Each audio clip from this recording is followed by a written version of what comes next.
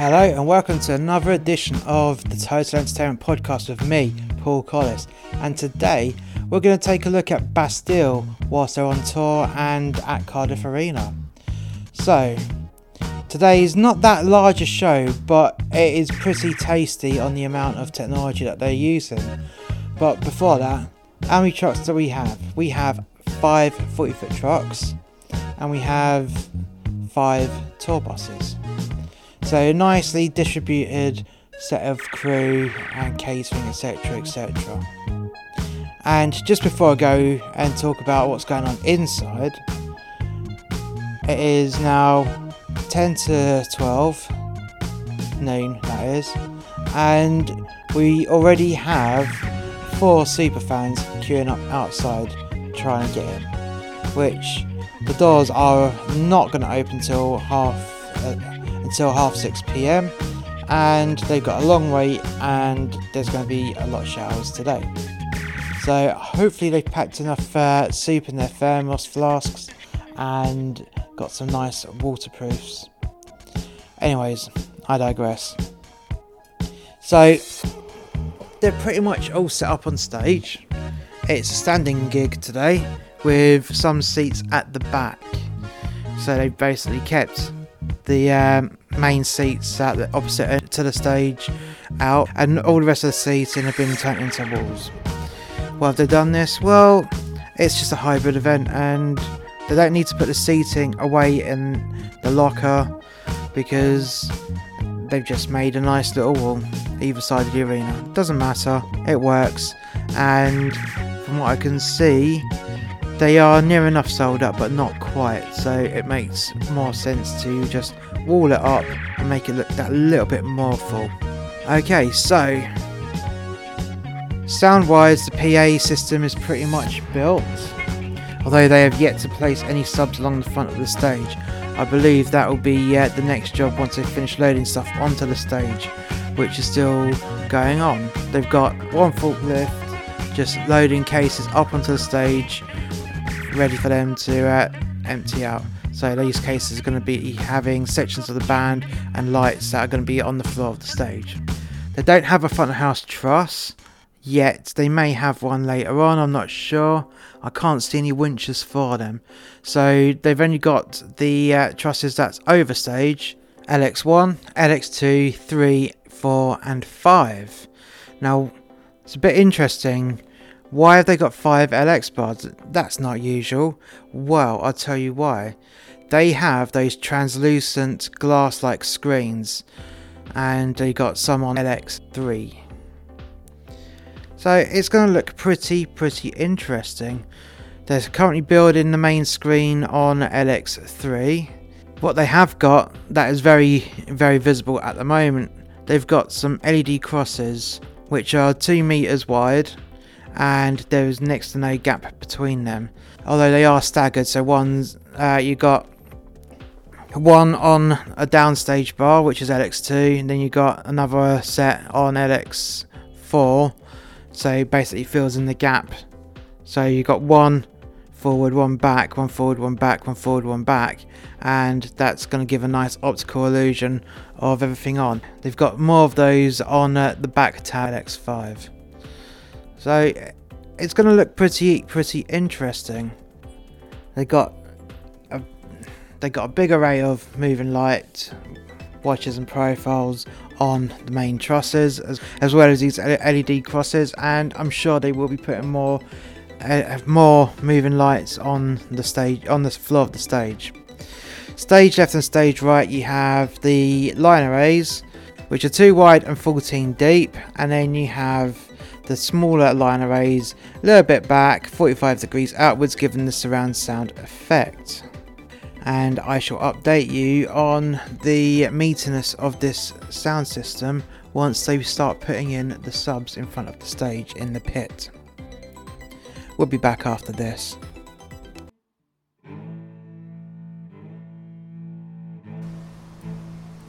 So not only does Monster X Media have a series of podcasts, but we also have a series of books. The first book is actually 2 books. It's volume 1 and volume 2 of A Tribute to Working at Sea. The best fiction is based on truth. This is a compilation of short stories, rants and poems loosely based on the author's experience at working on a cruise ship. Some of these stories are based on actual events but highly exaggerated, whilst other stories are pure fiction. The title of the book, A Tribute To, is fitting with the tone of the book because, like a tribute act, it is a blatant, altered reality where you can enjoy it knowing it's not quite the truth. There are themes of alcoholism which used to be highly prevalent within workers in the cruise industry, as well as stories with a sexual nature. So sit down, relax, and enjoy the ride of A Tribute to Working at Sea Volumes 1 and 2. All of these books are available on Amazon and are available in paperback and on Kindle, and the links for all of these books are in the description below.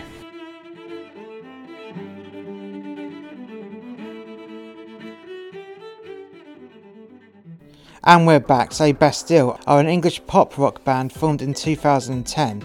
The group began as a solo project led by vocalist Dan Smith, but later expanded to include keyboardist Kyle Simmons, bassist and guitarist Will Farquharson, and drummer Chris Woody Wood.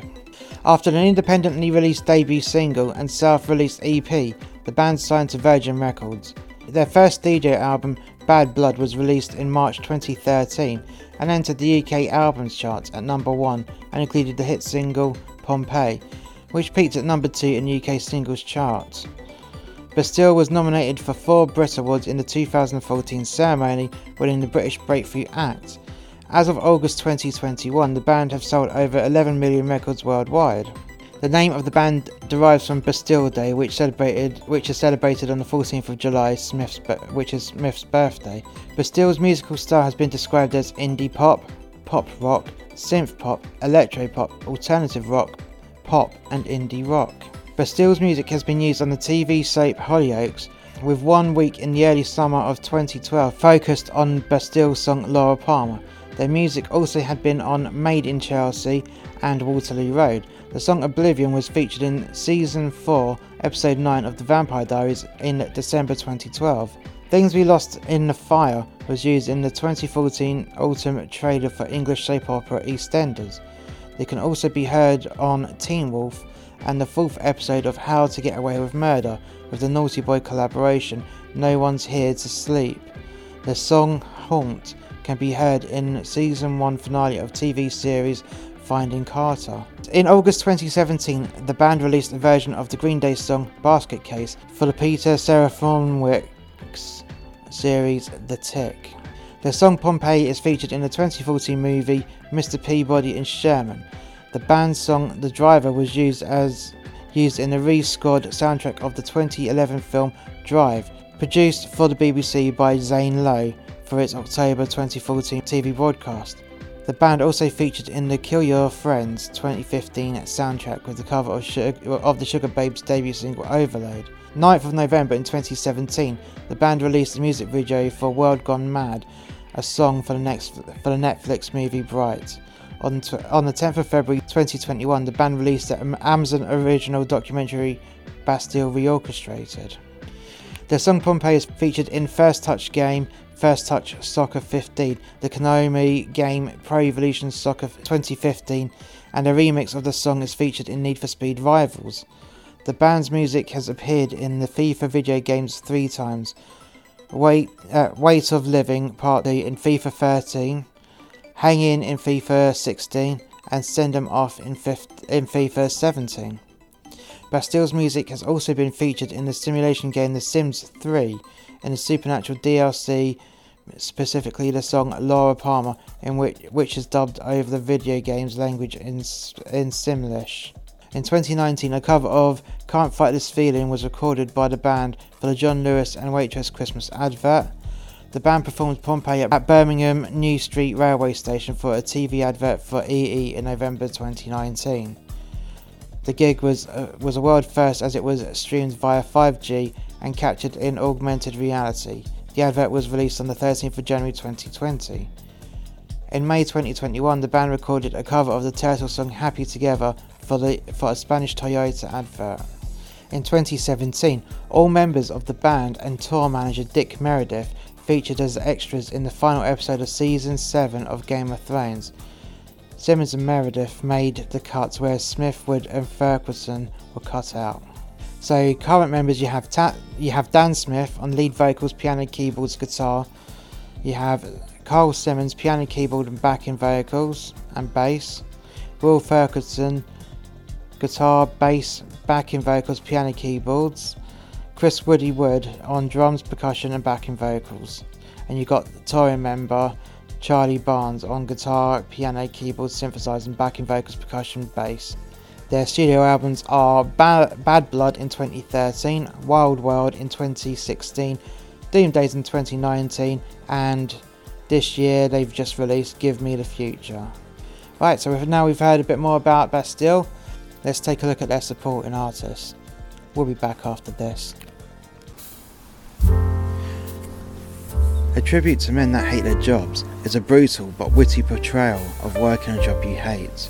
In this podcast, there are themes explored in which happy workers simply wouldn't understand unless they listened to these cautionary tales from a man that lost his ideal job because of the global pandemic.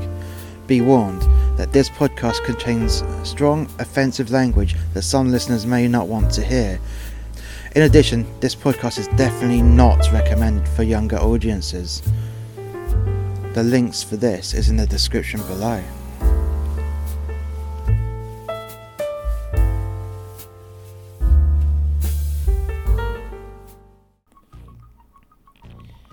And we're back. So supporting Bastille, you got two supports actually. You got Dylan and you have the Natives. So we're going to start off with Dylan. So Dylan is a 22-year-old indie pop musician from Suffolk, has been working on staying true to herself in her music and is ready to reveal all in her new EP coming this April. Recalling fond memories and of singing along to classic rock songs from a young age, Dylan was always surrounded by music and saw no other choice but to follow her passion to create empowering pop music with an indie twist. Dylan has an exciting year coming up supporting Bastille and Tate McRae on tour and has her own headline show lined up across the US and UK, so be sure to watch her live if you can. So there's not much about her because she's pretty much starting out, and what a way to start out, supporting two big bands. So I haven't been able to find anything on Wikipedia for her, and hopefully I can find a little bit more. So far I've managed to find 6 songs by Dylan. That is No Romeo, Live Without It, Someone Else, Alone, You're Not Harry Styles and 19. So it's going to be interesting to hear about someone not being Harry Styles. That'd be quite interesting, that. So not much can be found about Dylan, but yet again, it's where she's starting out.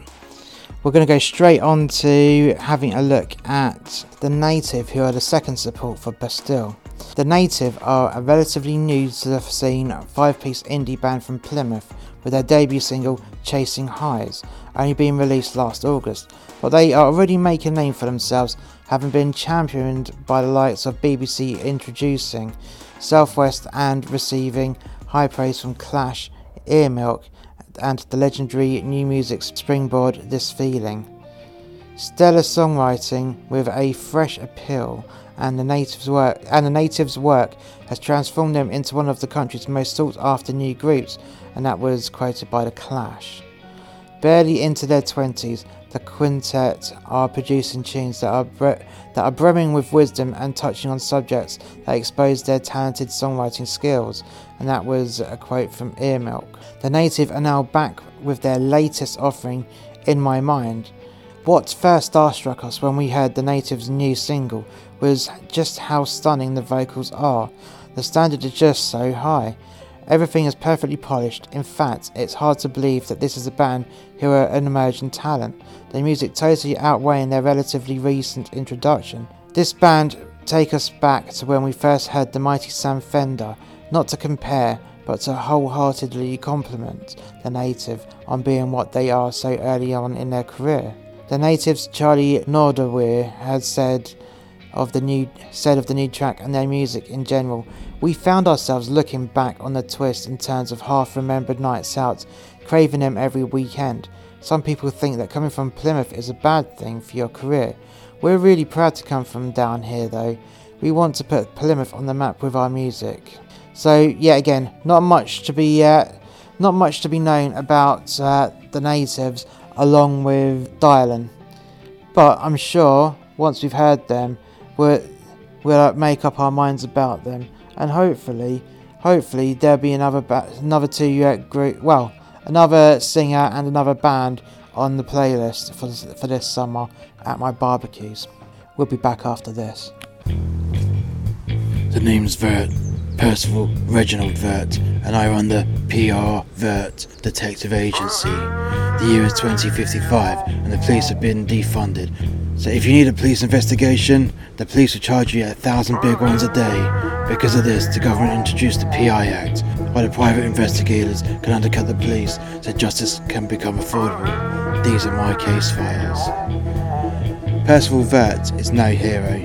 He is a low-life scumbag and the full embodiment of how not to be a man. He cheats his way into getting work, he objectifies women, and is quite a disgusting human being, if you can even call him that. Gumshoe is intended to poke fun at everyone that takes life too seriously and directly towel whips the modern day Puritans in the balls because they've forgotten the fact that when something isn't funny in real life, it's probably hilarious in the land of fiction.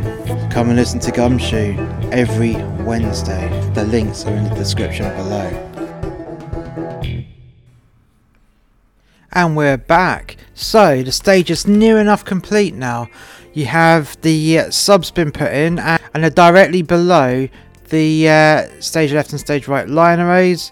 They are basically 2 mini walls of subs. You have a 7 foot by 7 foot square of subs. So 7 foot high, 7 foot wide. You've got a few speakers within this stack, but it looks like a nice complete little wall. Both sides. Nothing in the middle, although you have got a couple of front fills going across the stage. You have 4 front fills directly coming out from the front of the stage. Lighting wise, all the bars are up in the air and the screen is fully working. It's only a short screen, I would say 2 meters high, and it spans the whole of the stage. And they've put in their side lighting, which is a load of LED bars which are on booms, and they taper into the walls of the screen, and then you've got a row of them underneath the screen. 7 mini booms underneath the screen and 3 lights high, and then it replicates stage right onto stage left on its tapering out with the booms. And you've also got some of these crosses which are attached to the booms below the screen, so when all these lights light up, and I've just seen the test of it, actually looks quite impressive and gives a nice 3D effect, and merges both the lights in with the AV with the band as well. So it's a very immersive experience on stage. The band's all set up, and you've got a couple of different risers on the stage, and one of the risers on the front, you've got what can only be described as a psychiatrist's chair. So that's going to be there for, I suppose, a bit of theatrical presence, shall we say. The band risers are a few multiple ones, all pretty much joined together but at different levels, and it's going to look pretty tasty on there.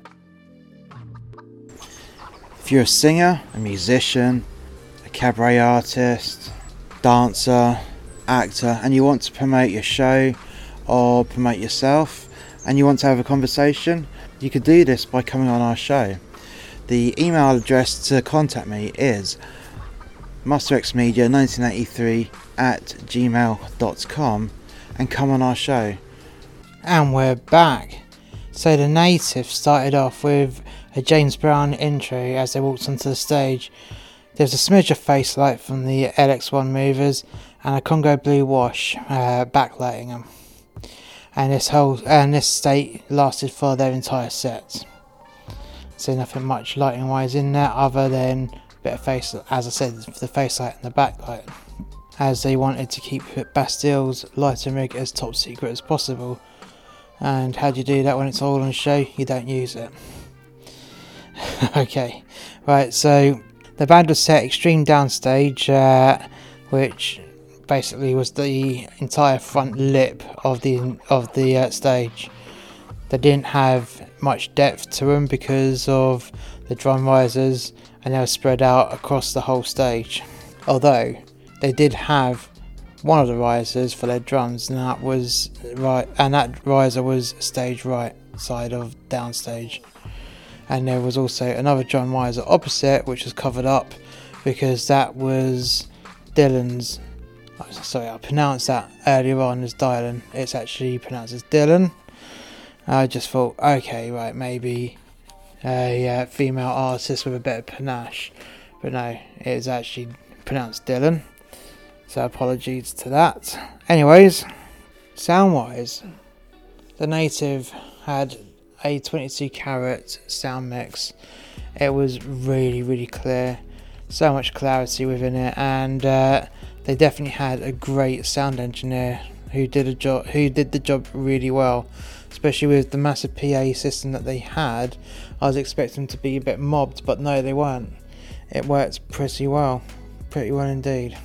And how were they at playing? Well, the skill level of the Native was really impressive, especially from a new band that's up and coming. You wouldn't expect them to be playing with that much skill and stage presence, being their first major tour as a support act. It just feels like they've been doing it for many years and owning that stage. And to be honest, whilst I was occupying that bit of Bastille stage, they truly owned that stage. Every member of the band can play their instruments very well, and the lead vocals were strong. I mean, very strong, especially from a young lad who is relatively inexperienced in the grand scheme of things, but he had quite a powerful voice. So, how did the audience react to the Native? When they started, the audience had 48% capacity, which from an early set, that's not bad going. And as their set progressed and it was getting more and more packed, the applause was getting louder and louder. But I have to say, the applause that they received after their first song and even their second song, where it was still relatively quite empty, they were getting an applause as though it was 75% full. It was good, really powerful, and it just goes to show that they are definitely a quality act that's up and coming. I would actually think the style of the Natives was mid to late 90s, and I'd put them like Britpop. Definitely Britpop. That's the feel that it comes across to me. They may describe themselves as something else, but I would say they definitely got a modern Britpop sound to them, which is not a bad thing. I like Britpop, you know. So to round things up, great sound, basic lighting because they're having to keep an open preset with all the Bastille's kit, having to keep that all top secret so it's not used. And the sound was amazing, absolutely amazing.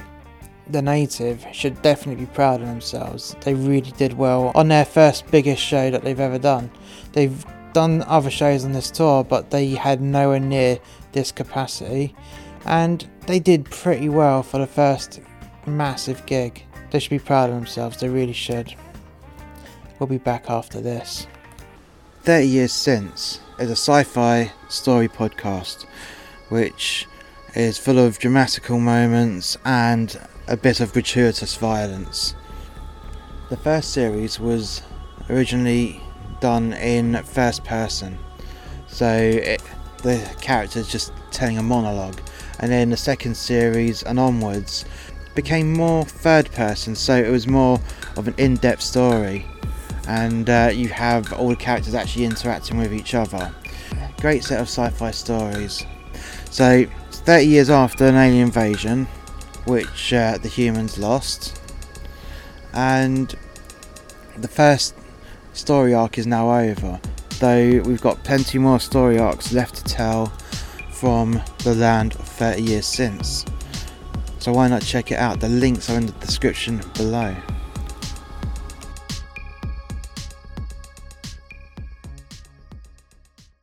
And we're back. So Dylan, earlier on I called her Dylan, and I thought, oh, maybe it's just an artistic way with a bit of panache to change it up, but no, she's as common as I am. It's pronounced Dylan. Nothing wrong with that though, because she definitely wasn't dragged up like me. She was brought up, she had a lot of class about her actually. So as Dylan came out, the stage was yet again in the Congo Blues, and the drummer and Dylan's main guitarist, they got preset, and as soon as they started to play, lights came up, and then Dylan, full of energy, came from stage left, centre stage with a massive flying kick in the air, lots of energy, and it just feels like she was definitely being groomed into being a proper full-blown artist. She had a lot of stage presence about her even before she even started to sing, which is great. It's really great. So lighting wise, just like the native, backlit Congo Blue with a hint of Fates light from LX1, and that was it. Simple, effective. She was seen, her band was seen, and it works. You don't need all singing, all dancing lighting rigs, especially if you're a support act. Sometimes you just got to save those pennies and save up for another gig. But anyways, that's just how it is. So musically, I noticed that on top of her drummer and guitarist, she also had a click track, and that click track had her bass line, and it also had her backing vocals as well. And also at points during her performance, Dylan also picked up her own guitar, and she wouldn't obviously take the lead, she just added in bits and pieces into the song which are just riffs which enhanced the song itself, because her main guitarist was doing the legwork, which is all well and good because at the end of the day Dylan wrote the track. Dylan also had a couple of cover tracks in her set because she didn't have that many songs within her repertoire, because at the end of the day, just like the natives, she's just starting out. So, and she hasn't actually got her album out fully yet, but there will be one soon enough. And her first cover song was Katy Perry's I Kissed a Girl, and it was a very heavy version of it. Now when I say heavy, it wasn't a heavy metal version of it, it was definitely an indie version with a heavy tilt to it, which worked actually. I really thought it worked. So sound wise, she yet again, just like the natives, she received 22 carat clarity. It was perfect, and yes, you could hear some of the click track which was supposed to be there because for operational reasons and cost reasons she didn't have a full band, which you can't really argue about, because she had a drummer who I have to say was very skilled, and her lead guitarist was also very skilled as well. Sometimes you're just gonna have to make the cut back, especially if you're just starting out. So yeah, you got a click track with your bass and your backing vocals. Big deal. Most of it was played particularly live, and it was mixed into the actual live bits pretty well, actually, I have to say. You wouldn't even notice that they were click tracks if you're a standard member of the audience who doesn't know much about the technology involved. Dylan's second cover was of Guns N' Roses' Paradise City, and she got the audience clapping along to it, which is really good to see actually. It's a good song, and yet again with that cover you could hear bits that were obviously click tracked in, such as the bass riff and some of the BVs as well, but it did sound really good. She had a good spin on it, and then she segued into one of her own songs. At one point I thought, oh, is she going to return into Paradise City, but no, she didn't. But I would say this though, her own song picked and played around the chord structure of Paradise City. So she just took the chords and made a really good song around all the songs. That's why it merged so well. Very talented musician. Not many people can do that, I have to say. You know, I actually think that this is definitely not the last time we'll hear from Dylan on this podcast, as well as within the Motorpoint Arena. I do feel that she will be supporting other people in the future, and I also believe that at some point in the future, next 2 or 3 years, she might even headline her own show. She just needs some more material, which is not a bad thing because she's quite literally just starting out. I mean, just not long starting out. And she's made some great headway supporting a band such as Bastille from being relatively new and undiscovered. So hopefully by the end of this tour she would have actually increased fans and people searching her work. I'm sure you'll be able to find some of her songs on YouTube. In fact, I would be very dead set that she would have stuff on YouTube. Now, how did the audience react? Well, yet again, just like the natives, they loved her. They really, really loved her, and she got some real good heavy applauses. And by the time she had finished her set, the venue was at 90% capacity, so she definitely got the full works of the applause. She definitely did, and it was very well deserved. And all I can do is hope that Dylan continue on as strong as she started. We'll be back after this.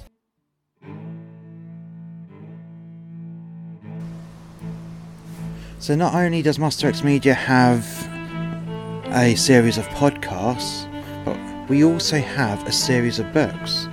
The first book is actually 2 books, it's Volume 1 and Volume 2, of A Tribute to Working at Sea. The best fiction is based on truth. This is a compilation of short stories, rants and poems loosely based on the author's experience at working on a cruise ship. Some of these stories are based on actual events but highly exaggerated, whilst other stories are pure fiction. The title of the book, A Tribute To, is fitting with the tone of the book because, like a tribute act, it is a blatant altered reality where you can enjoy it knowing it's not quite the truth. There are things with alcoholism which used to be highly prevalent within workers in the cruise industry, as well as stories with a sexual nature. So sit down, relax and enjoy the ride of A Tribute to Working at Sea Volumes 1 and 2. All of these books are available on Amazon and are available in paperback and on Kindle, and the links for all these books are in the description below.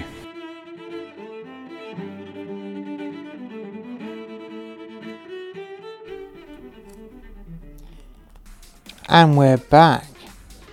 So when Bastille started their show, started off with a load of LED floods on the floor going around the around the outline of the stage, pointing outwards to the audience. And then slowly, as this intro continued, you had the first row of LED poles that was surrounding the stage, just lighting up all in white. And they all started to fade in and out and started strobing, and then the band came out, and then on the screen the VT started, which introduced us to Future Inc., which was the theme throughout the whole show, as in the future technologies and whatnot, and how it's starting to run amok. And I did like that concept. And that screen, the transparent LED screen, is such an amazing piece of technology. And their screen wasn't that big. It was deep enough and long enough to do what they did, and a long widescreen VT. And it looked really good actually. Visually it was great. And then all these LED crosses that they had, not only in the grid but on the lower levels of the stage as well. It really had a 1980s Tron effect, especially when they're using the greens and other neon colours such as purples, pinks, and even to a degree neon blues as well. It really had a proper old school 1980s feel to it with the modern technology, and you just couldn't replicate that with older technology. You needed to have the LED kit that they had, or it just wouldn't work. And visually, this show was second to none. They had incorporated everything into each other, such as the VTs were designed to work well alongside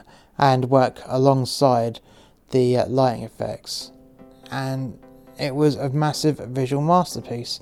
You can't knock them for that. You really couldn't. And facelight wise, they were lit with the LX1 main face lights, which were focused onto every section of the stage. But you also had the RoboSpots doing the legwork, and those RoboSpot operators were pretty sharp.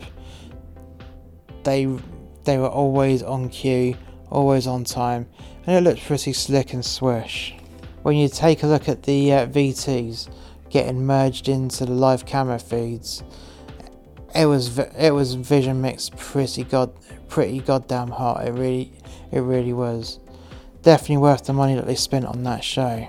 Now, sound wise, yet again, just as Dylan and the Natives had their 22 carat sound, so did Bastille. There was not an issue with their main mix. Absolutely nothing. No feedback, which recently we've been plagued with a few bits of that feedback, but not today. It was absolutely mint. It was spot on. The clarity, they definitely earned the right to say they got 22 carat clarity.